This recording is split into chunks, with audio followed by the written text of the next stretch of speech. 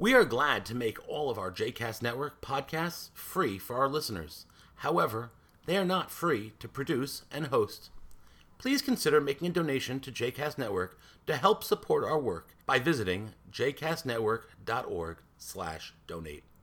Thanks for your support. You are listening to 2 Minutes of Torah with Rabbi Danny, a JCast Network podcast.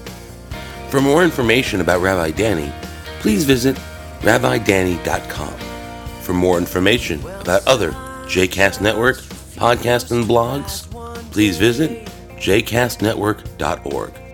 Shalom, and welcome to 2 Minutes of Torah, Parashat Ki Tavo, Feeling Blessed. I was sitting down with someone the other day who shared to me that their morning ritual involves fetching and talking to God about all of the problems that they have. And then God responds to them by telling them how lucky they are and how wonderful their life is and that they have the best life.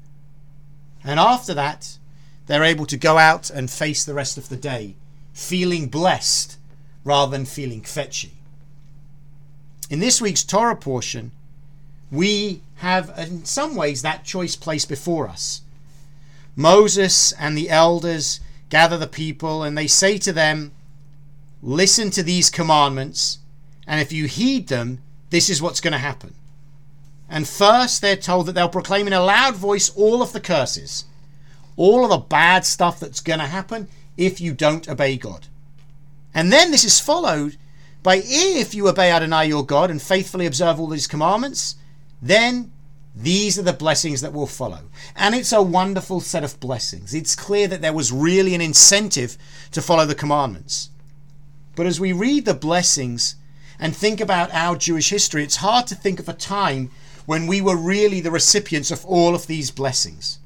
There have been good times, there have been challenging times, but the blessings elaborated in this passage, it's hard to find them in a complete way. So either it means that we've never behaved faithfully according to God's commandments, or there's something else in this text. I think this text is telling us that we have the power to choose blessing or to choose curse. And it's not just about observing the commandments, but it's about the way that we approach the world and the way that we feel. When we feel that we're in a relationship with God, when we feel a purpose, when we feel a part of a community, then we should be feeling blessed. And when we feel blessed, we will be blessed. We have the power to look at the world around us, to look at our situation and to say, I'm cursed or I'm blessed. And the response that we make to the way that we see our lives defines how our lives actually are. When we see our lives as blessed, we will feel that they are blessed. And that's the challenge that this text is placing before us. It's a challenge to approach life in a way that sees our lives as blessed. And when we can do that, then this text is telling us we will reap the reward.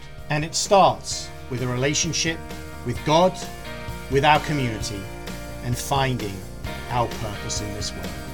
Shabbat Shalom.